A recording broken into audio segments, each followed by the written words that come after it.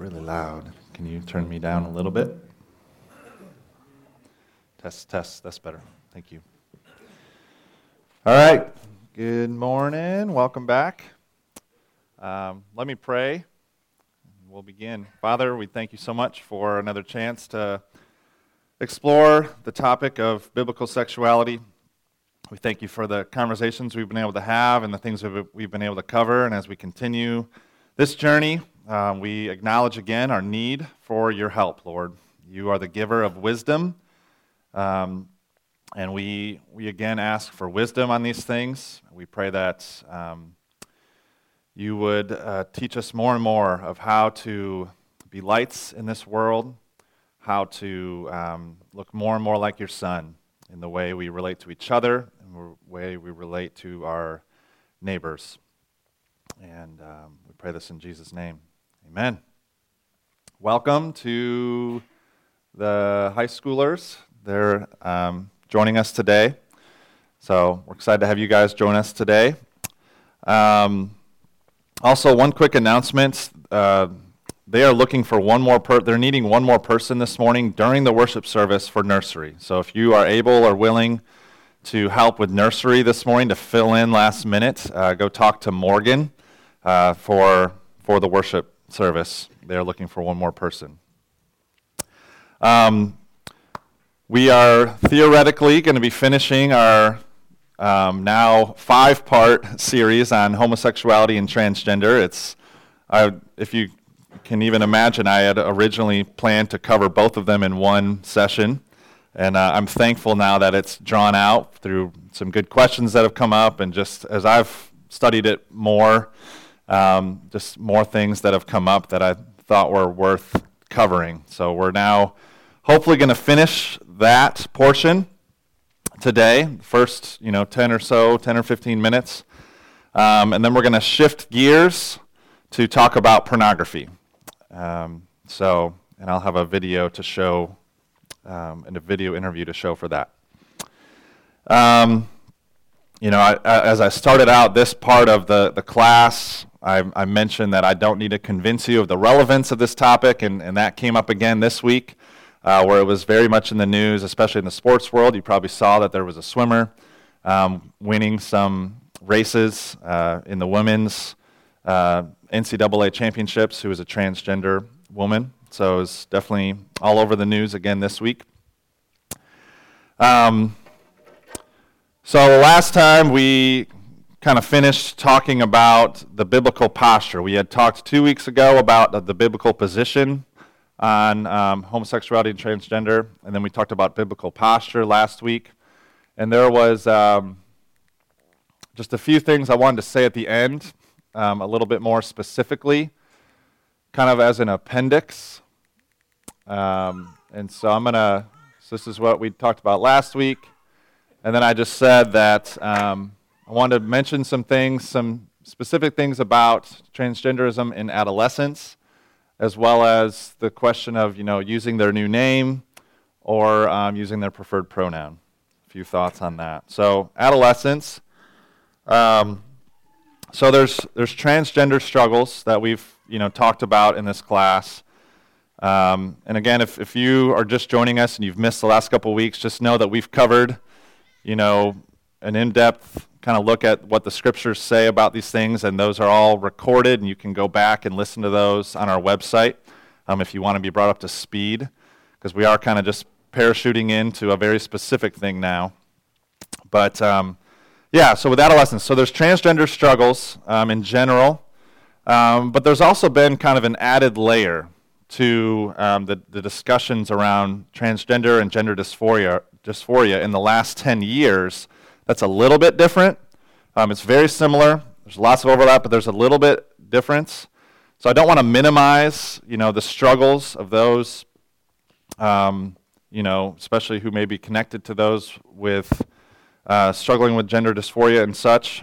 But I've been reading a little bit on some unique challenges in adolescence for this. There's kind of 2 trends that kind of go with this that have been trends for the last 10 years. One is just the skyrocketing numbers of teenagers who are expressing gender dysphoria, expressing a desire to transition to be the other gender. Overall, I mean, if you zoom out to the, those numbers can be like, whoa, this is skyrocketing, but it actually still, in the grand scheme of things, the numbers are still very low. But there's been a huge increase. For example, even in Sweden, there's been a 1,500% increase in teenage girls in Sweden from 2008 to 2018 who kind of were going to get help for or wanting to transition. And so that the one trend is just the increase in numbers in the last 10 to 15 years. The other trend is that it's become more, there's been way more females that are expressing this struggle than males. It used to be a lot more males, before 15 years ago. But another interesting trend is that the numbers have very much shifted where this has become more female dominated, at least in the adolescence.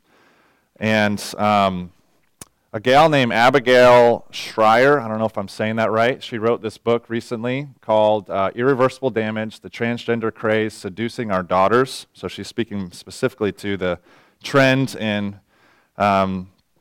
teenage women. And a couple things interesting about Abigail Shrier is she actually is transgender affirming. I don't think she's a Christian. She, for those who are like 18 and older, who are mature adults in her mind, like she very much affirms people who want to transition. But she's done a lot of research on some things going on in the teenage world that has given her lots of concern, and so it's an interesting resource that I've actually not read the book. I've read a lot about the book and a lot of like summaries of the book, but I've not actually read the book, so I'll give that disclaimer. But I think that she came up with the phrase, maybe she didn't, but she kind of popularized the phrase. The phrase is rapid onset gender dysphoria. Rapid onset gender dysphoria. This is where a teen starts identifying as trans, and it's usually in a friendship group or in a cluster of people. It's usually not just individual. It's connected to a friendship group, and the difference with the rapid onset gender dysphoria is that it's something that all of a sudden comes on. A lot of times with people who struggle with gender dysphoria, it's something they've struggled with since early childhood. I don't want to make black and white statements. There's definitely people who it comes on in their teenage years, and so it's not black and white, but the one of the trends has just been that it's people who've never shown any struggles with this in their life, and that's the biggest difference that this trend is shown. And also just the difference in it moving from men to women. She states that before 2012, there was no scientific literature of like teenage girls having dysphoria at all. It was much more commonly a boy thing. And so the big question then, of course, is why? Like, what is contributing to this trend? And that really, I come at that question with all humility because there is no definitive answer to that question. It's a good question. We need to explore it because it's obviously very much a trend. But some of the conjecture is that, one thought is it's kind of the new anorexia. It's a way, especially because I'm talking a little bit more specifically now about rapid onset gender dysphoria with teenage girls. A lot of stories are being listened to, and it's coming out that it starts with this perceived flaw in their body image, and it's becoming kind of a new way to deal with negative body image. Is they're kind of being encouraged, well, maybe your distaste for your body is an example that you must be a trans person. And so there's kind of growing acceptance of that narrative that if they have struggles with their body image, then the way to cope with that is to identify as the other sex. So that's one of the conjectures of why this has grown. Obviously, you know, the way that social media has become such a mainstay in all of our lives, but especially in adolescent lives, there's also just enough evidence to show that because adolescents are so connected on social media that they're learning about this and learning this as a way to express themselves just through ways they're connected on social media or YouTube. There's a lot of YouTube videos now of people kind of teaching on how to deal with, you know, negative body image in this way. And then, of course, you know, school counselors are more affirming of this and more accepting. So just, you know, also we're in a society now that's more pushing this and encouraging it, and so that is contributing. You know, if someone even has a question, like, they're very much encouraged to explore being the other gender, not just from school counselors or even just counselors at large, but also definitely peers. Another thing they're seeing is that social groups are forming around this. It's almost can be. I don't want to make black and white statements that this is why it is, but there at least is evidence that it's a way for some to kind of fit in. They join a group of people who are more trans. And I'll give a couple counterpoints in a minute that show that you know, we can have some suspicion of some of these trends based on some of the evidence later in life. And then finally, it's just, you know, they're more influenceable at that age. If they have any hint of a kind of a transgender mindset, they're very much encouraged to explore it. So some counterpoints to that trend that, you know, Abigail Shrier talks about in that Irreversible Damage book, but also that I've found in other resources, is it's interesting to note that in Europe and in Australia and New Zealand, they are really starting to kind of pump the brakes on encouraging teenagers who are expressing gender dysphoria. You know, because Europe is kind of a little bit further down the road than us in these things. They were encouraging these things kind of more before it was popular in America. But now, you know, France, Sweden, Finland, there's so many examples of European countries and Australia, New Zealand, where they're like, hold up, we need to, they're now starting to see negative effects of just encouraging adolescents who are struggling with this to start taking hormone blockers, puberty blockers, even having surgeries. You know, that was always the first thing. It's just, we'll start trying this out. Start taking these different ways to transition. But now in Europe, they are saying that the first recommended thing is psychological and psychiatric support. And so, it's just an interesting development. Obviously in America, that's the opposite.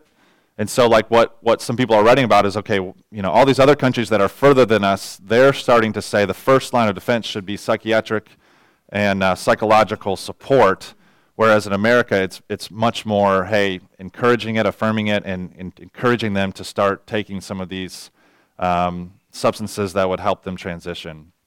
Another, yes. Yeah. Mm-hmm.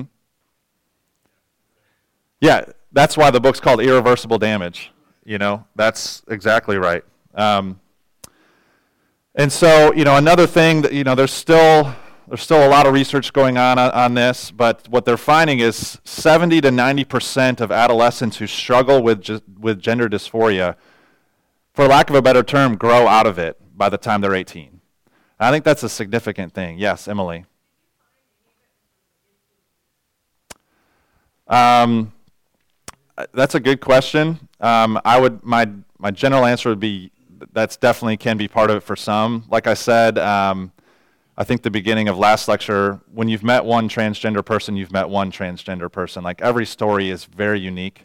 That's probably the main takeaway that I've found is that it's very hard to make blanket statements about this, but I know that that's definitely part of it, where abuse can make them just kind of hate, especially if it's sexual abuse, kind of hate their gender and want to be different. That was part of, I think, Laura Perry's story. So, and then another strategy is to try and scare the parents that their teenager will commit suicide if they don't transition. But, a counterpoint to that is that suicide rates are equal between those who don't transition and those after they transition. That the suicide rates are the same. And so that's actually not as strong of an argument. But that's probably one of the main arguments that'll be given to encourage this.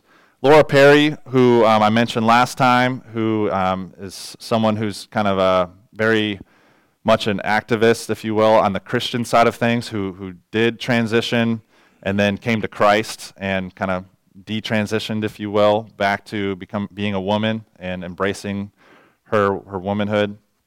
And in a talk that I listened to that she gave at a church in Charlotte, one of the things she mentioned is just there's thousands upon thousands, because she's interacting with the transgender community and even those who've struggled with it.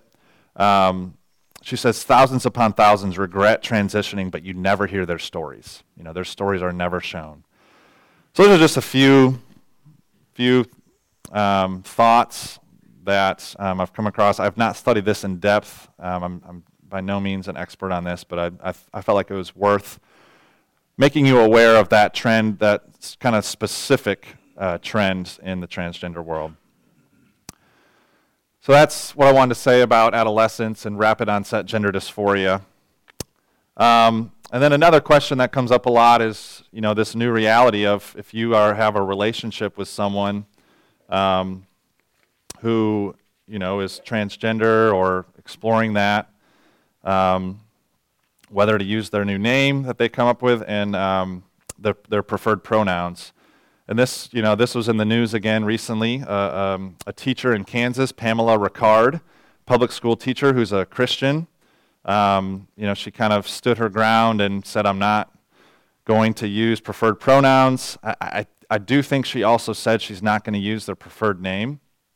But she, forgive me, I don't remember all the details, but essentially got removed from her position, and she's filing a lawsuit or kind of trying to sue the public school district that she was a part of because she wasn't given a religious exemption. And so this is kind of a reality that's becoming more, maybe even for some of you at work, of just how can what does it look like to have my Christian convictions but also be a light at work?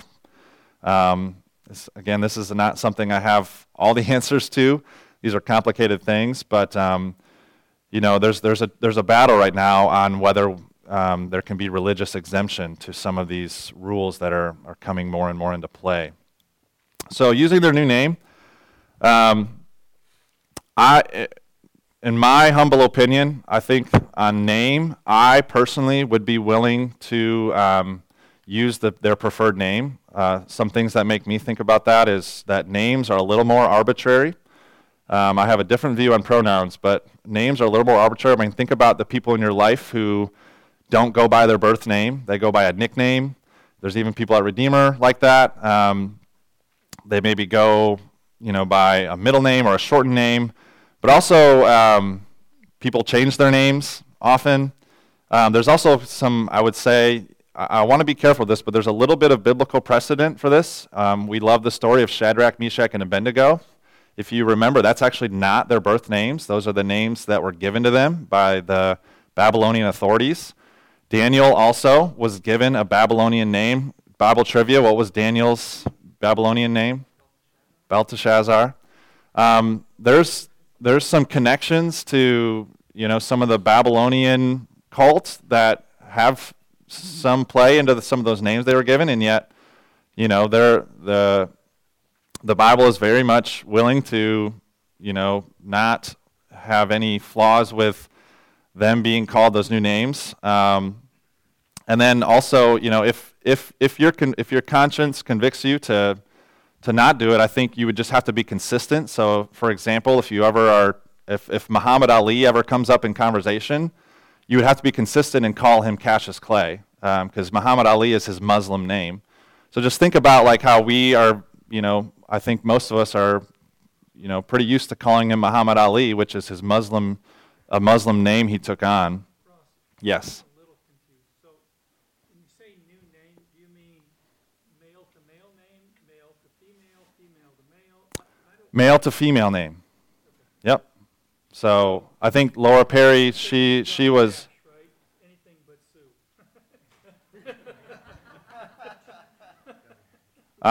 I forget. You don't know, sorry. I don't know. Yeah, that just went. Sorry, man. So yeah, if it's a male identifying as a female and takes on a female name, I'm saying that I would address them with their new female name. And I'm not saying that that's what you should do. I'm just kind of giving my humble approach, because I think that names are more arbitrary in that respect. But pronouns, I have a different position.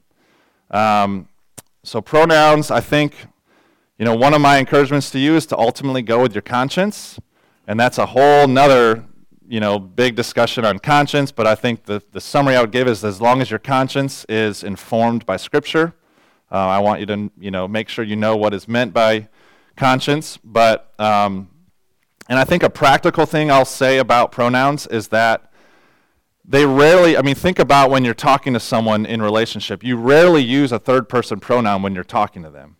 He, she, you refer to them in first person pronouns, or second person, in second person pronouns when you're talking to them.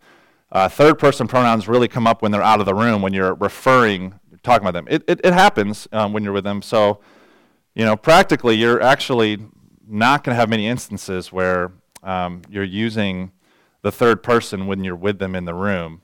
Yes, Ivan. And just to get us on the same page, can you give some examples of these pronouns?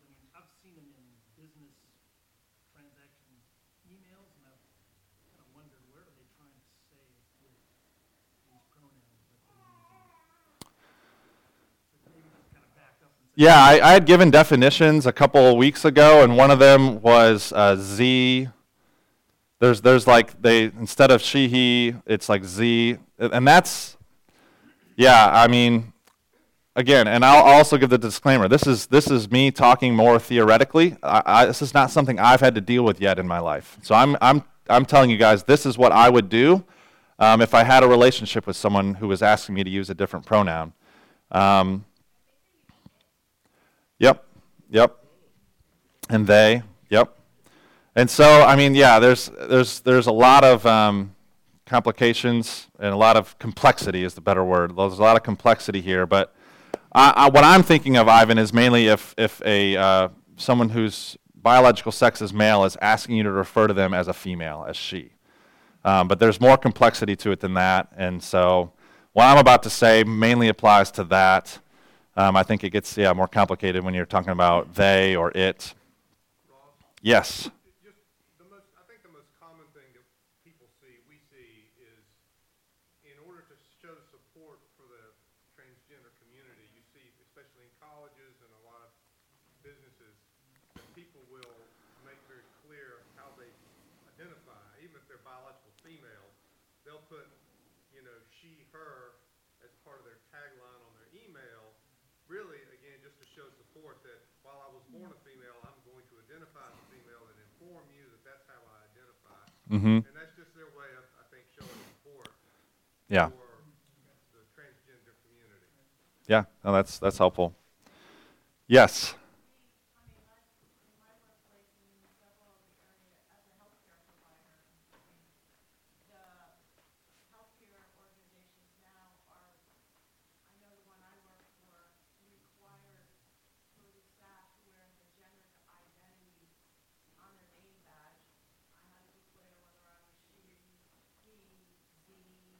Yeah. Yep. Right.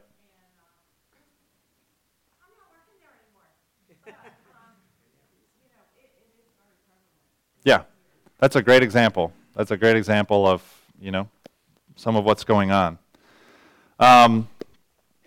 You know, I think for me at this point, I know it can get more challenging when it's like becomes real for you and it's someone you love who's in your life, which I know some of you have had to deal with. But at this point, my convictions are that I would stick with their birth pronoun.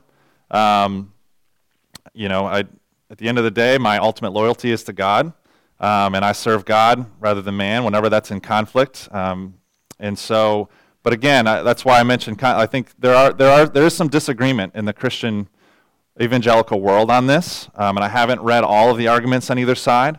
I wish I could, you know, give you more of that, but I could probably point you to some resources that dig a little deeper into this. And so there is disagreement, but where I am is that I would stick with their birth pronoun. Just the simple fact of, you know, God created them; they are fearfully and wonderfully made, and I want to be loyal to God ultimately. And this God was very intentional, very creative, and very much made them the gender they are. And I think the Bible teaches us not only that our biological sex and our gender are one, as we talked about a couple weeks ago, but also just the Bible also calls us to, you know, praise the Lord and give thanks to the Lord for the way He's made us. Part of that is accepting our gender, and I think that that's a creational thing. It's not just a Christian thing. I think it's a creational thing, and so you know, I would simply ask them to respect my conscience on that. And if I'm kind of pushed against as intolerant for that, I would try as kindly as I could and as gently as I could to kind of ask them, what do you mean by intolerant? And you know, most likely there would be some sort of definition around, you know, not accepting someone else's view on something, and I would try to just gently show them, okay, so you are being intolerant then of my convictions. That's where it just gets tricky. So I don't have any easy answers to this, but that's how I think about it. So any other questions or thoughts? There's a lot here. I have a hand up. Yeah. I want to back up a little bit and talk about, you seem to, and maybe I misunderstood, you seem to be lending credence to name changes by identifying biblical changes. Mm-hmm. Daniel and his friends, Abraham, Abram, Jacob, Israel, those were all given Mm-hmm. by someone else. They weren't volunteer. Mm-hmm. Daniel said, hey, I want to be Belteshazzar Yeah. today. So I'm a little nervous about that example Mm-hmm. you gave, because it could lead someone to believe that it's okay, Yeah. that somehow there's credence in that. Yeah. I don't think there is. I think that's a fair point. Yeah. You know, on another note, I was at a talk by Rosaria Butterfield yesterday, and she would agree with you on using their new name. And she said in part, unless it's somebody you've known before, you don't even know what their name is. Yeah. Right. But she also, and she of course talks to a lot of transgenders, Mm-hmm. but she draws a line at their preferred pronoun. And, Yeah. and one of her reasons is they change. She says, like, what kind of a pronoun is Z? Mm-hmm. You know, and so she said, you know, she said in reality you can't keep up with it. Mm-hmm. It's continually changing, Yeah. but she does say she will use their new name. Yeah. That's helpful. Thank you, Marcia. Brandon, were you going to say something? No, just really quick, the sliding scale, I think I mentioned before too, the fluidity in some Yeah. of this. You know, whereas we maybe think of, there are cases, like you said, you meet one, you've met one transgender person, but Yeah. there's also this, you know, even people who maybe don't identify as trans one day, they do another day, and they say, like, today I feel more like a she. Right. And so, you know, to the point is, the pronouns are a losing battle in many ways, and are really a way to signal for them that it becomes very much like a designed folder in the place, right? Like, that's how I've interpreted it a lot of Yeah. times. That it's a stumbling point that's designed to be a stumbling point. Yeah. Yeah. Oh, that's good. I think I'm gonna now give Bruce. No, all right. Allison, yes. I was just going to say that your point about going with your conscience, I think, is hugely important for each one of us. Having people in my life who do the whole transgender, lesbian, gay, whatever, personally is affecting our life in different aspects. And I appreciate you saying about using your conscience because different people I know respect the pronouns because we're trying to love them. And just to remember, this is a very angry group of people. Mm-hmm. What they're getting fed up there is a lot of anger. Christians are evil. They're mean. They hate us. And the bottom line is we're to love everyone. And I think it's going to Yeah. take a lot of work for the church to love those people and invite them in because Yeah. there's so much support out there for hating anyone who's a follower of Jesus. Yeah. Like I would say, if you feel called to use someone's pronoun, it is really hard to say they when you're looking at a single person, but or not. Our bottom line is we're to love them, not to judge them. Mm-hmm. And we've got a lot of ground as a church to make up just Hmm. to embrace these people and bring them in and not. So Yeah. anyway, I just wanted to say that. Yeah. No, that's helpful, Allison. I appreciate it. Suzanne? Tagging on to what I was saying too, we have to remember our ultimate goal is to bring them to Jesus. Right. And so sometimes a conversation might be different depending on your situation, whether it be work, whether it be a child, whether it be a stranger. Those conversations can happen very differently, but we have to remember our ultimate purpose is to be able to establish a relationship with them and to share Jesus with them. Yeah. And as you said, or I think you said in the week past, we're not likely to beat them over the head and bring them to Jesus. Mm-hmm. So if we close doors before we ever have, I'm not saying compromise your message, but I can't Right. even get in to tell you my reasons why if I close the door with my very first comment to you. Right. And so sometimes Yeah. there has to be some wisdom used in establishing that relationship. Yeah. No, that's a good point. And, I think it was statement 11 of that PCA position paper was on friendship. And that was something I forgot to mention last week on just kind of our posture and just the importance. This is kind of going with what Allison was saying, too, of just the church needing to be a place where, especially those with same-sex attraction, most of them are single. And also those with gender dysphoria, many of them are single as well. And, especially as we think about the church, is just being a place where they can find friendship. And I'm speaking now more towards believers who would admit that this is a struggle that they don't want, of just the importance of the church being a place where that can be family to them. But what you said about just the hope of an unbeliever in these things, of them recognizing their sin and their need for Christ. I mentioned that last week, but yeah, you also mentioned we can't compromise, and so this is where at least my own conviction is that folding on pronoun would be a compromise in my own heart. But yeah, it doesn't look the same in every conversation. Megan? We have a friend, a neighbor across the street whose daughter is dealing with some of this stuff, and they're not believers. And the mother has confided in me a bit about kind of the tone in the community for her daughter, and she basically just said, we've had to come to accept this because we didn't want her to lock us out. Hmm. So I think there's a lot of, there are a lot of leaders in the transgender community that are basically saying if the parents don't accept you, there's a family for you here. Hmm. So there is a struggle within even people who are not believers who are having children who are doing this, that they just don't want to get pushed out. Yeah. So they don't really understand why they think it's. She was even saying 2 years ago her daughter wanted to go on blockers, but now hormone blockers, but now her daughter's glad she didn't. So she's like, Wow. we went with what you wanted to. So, but the reaction amongst her so she doesn't even have room or space to be sad that Hmm. her daughter wants to change her name, and that so she comes and talks to me, and I just listen.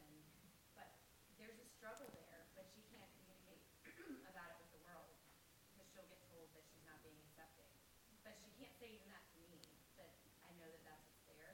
So I think just like talking to parents of kids that have struggles with this and giving them a safe space, to talk about it. But I think there's a lot of rejection being taught. Like if you don't accept me, then you're, you're done. Because I think with other rebellion things in teenagehood, that's not always a threat. Hmm. This is very clearly like black and white. If they don't do this, then you're safe with us. Wow. No, that's a helpful example. That's definitely also part of the reality that's going on. So that's great that you have that relationship and that you've been able to be that space for her. And hopefully, I know the light is shining, obviously, and hopefully God can use that in some way. So practically, All right, Bruce, your turn. You've been so patient. it's not completely an area you may want to go down, but when it comes to the question of practically how we live, and we recognize that, because I read about this yesterday, that the training in the school system, particularly has happened in Wisconsin just recently, where the instructions and the training for the teachers were that you don't reveal these kinds of things to the parents, So what pronouns and things that they want to do and identify in school, you don't tell that to the parents. And so you look at this and you say, we have a society that is clearly working against us, and we have children that are in places where this kind of stuff is happening. So I see what you're talking about from a church point of view, but in the world point of view, practically how we're interacting with it, how do you act in those situations? I mean, I find it abhorrent that a school wants to keep information from parents. At the same time, we have these problems going on with kids and their confusion, right? So where do we play in that? How do we deal with that situation? Mm-hmm. It's a great question. Yeah. I thought of, as you were talking several weeks back when we talked about expressive individualism, and then Carl Trueman, where he's writing a huge book on that. He has written a huge book on it, Rise and Triumph of the Modern Self.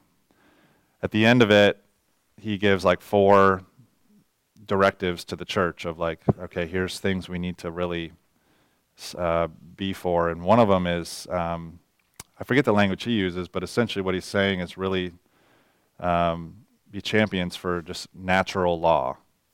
And I think that can be a way to, and again, this is not a very well thought out answer for you, Bruce, but I'm just thinking of that can be at least a connection point with the broader world of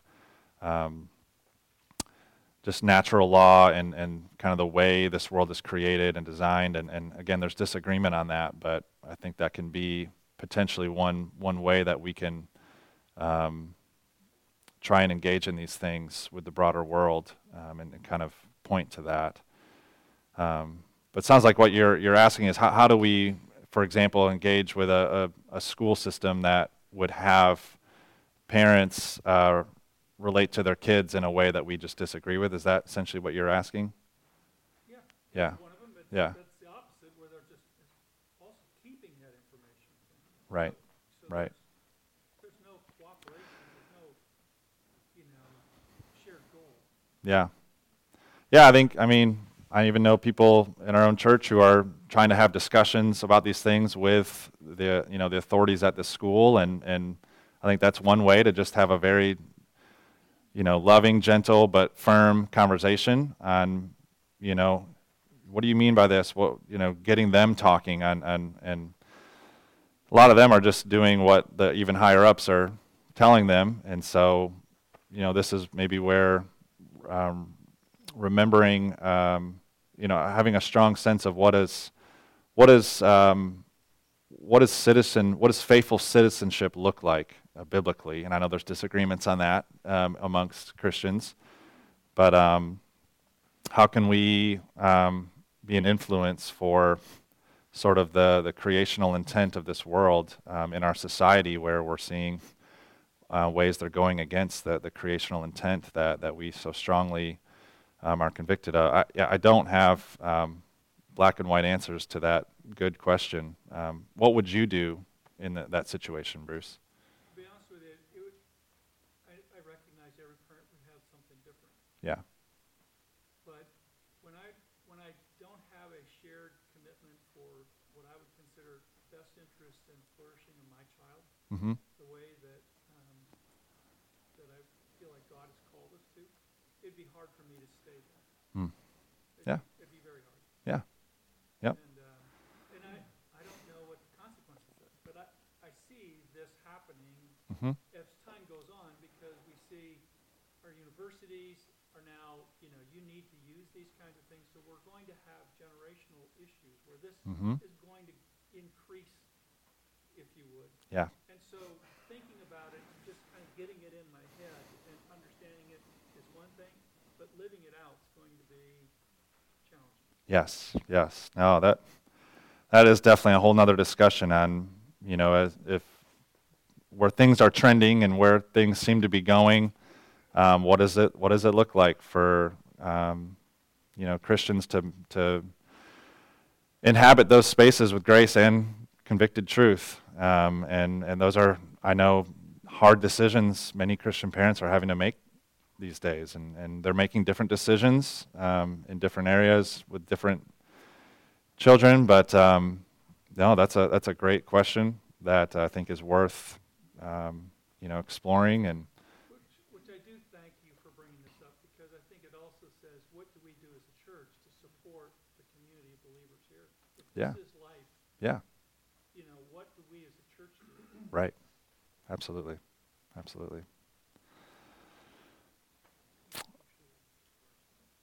Yes, Tony Pate. I just have one thing to note, and some of this comes from personal experience. Yeah. Growing up, I went to a public school, Mm-hmm. and a lot of it, parents don't always know everything that's going on, and children aren't always going to share that. Yeah. But God's still after his people. And so he's going to use even these crazy things that seem irreversible. He's going to use them. So I think there's also just this, we have to remember that God is in the middle of all of this chaos that's Mm-hmm. going on. And there's a thoughtfulness, and of course we want to be educated, but just for parents who are like, okay, what's the decision here? What do I do? I would just encourage you guys, remember who your children are, and if your decision has to be a public school for whatever reason, then God's going to use it. And the same is true for any other school environment. So I think that's just one, hopefully, encouragement to parents, because I know what your children are going through, and it's chaotic, Mm-hmm. Yeah. but it's also useful. Yeah. Oh, thanks. Yes, Bob. Last comment. Let me give this a last one. This is a very scary topic for people who have never dealt with it before, and a lot of people have. And you see it coming as a juggernaut, and it's really possible to, I think, to look at it in a way that is depressing. Mm-hmm. And the scripture tells us that this kind of thing is coming. Yeah. And I think that should be some security for us. Absolutely. We have this body of believers for help. And I think one thing that helps me in these situations is to think of these as, and it's already been mentioned, think of these as opportunities for the gospel. Yeah. This is sin, Yep. just like so many other sins. Yep. Death and everything else. Right. And the gospel is the answer for sin. Absolutely. And we can look at every encounter that we have, and I think it would take a little study on our part to connect the dots between Yeah. I don't feel like a woman to the gospel, but Right. if we were thoughtful and took that time, I think we could have a preparation or at least some guide for ourselves about how to connect the dots and take that conversation gently, maybe over time, Yep. maybe all at one time, to take it directly to Christ. Right. Then the gospel, and that, the gospel, is what will heal this problem. Yeah. Yeah. Absolutely. And Christopher Yuan does that a little bit in his book, The Gospel and Holy Sexuality, of just maybe one thing to focus on is identity. Starting with sin may not always be as helpful, but talking about identity and where should our identity lie, and having a conversation on that can lead to you being able to share your identity in Christ and what that means. But that's a great point, Bob. And that is definitely a complicated but good endeavor to know how can we winsomely engage these things with the gospel that we need to do. So, all right, so I thought I'd just take 10 to 15 minutes on that. Glad for all the questions and comments. This is super helpful because I know many of you, this is more of a reality for you in your life than it is for me right now. And so it's helpful to be able to hear from all of you. I appreciate the comments and the questions and the feedback. I think that does wrap up our time with this. I was just going to end with, here's some recommended books on it, but you can talk to me if you want more of that, or email me, and I'm happy to talk more about that. All right, Father, thanks for this time. Obviously, some complicated and oftentimes it feels like a heavy topic. And as we said, I pray that you just help us remember that you have overcome the world, that you are the king of this world, that as Psalm 2 says, you laugh at those who think that they're trying to take over the world. And so would we be reminded of your sovereignty and your goodness, and would you help us to continue to be lights? We pray this in Jesus' name, amen.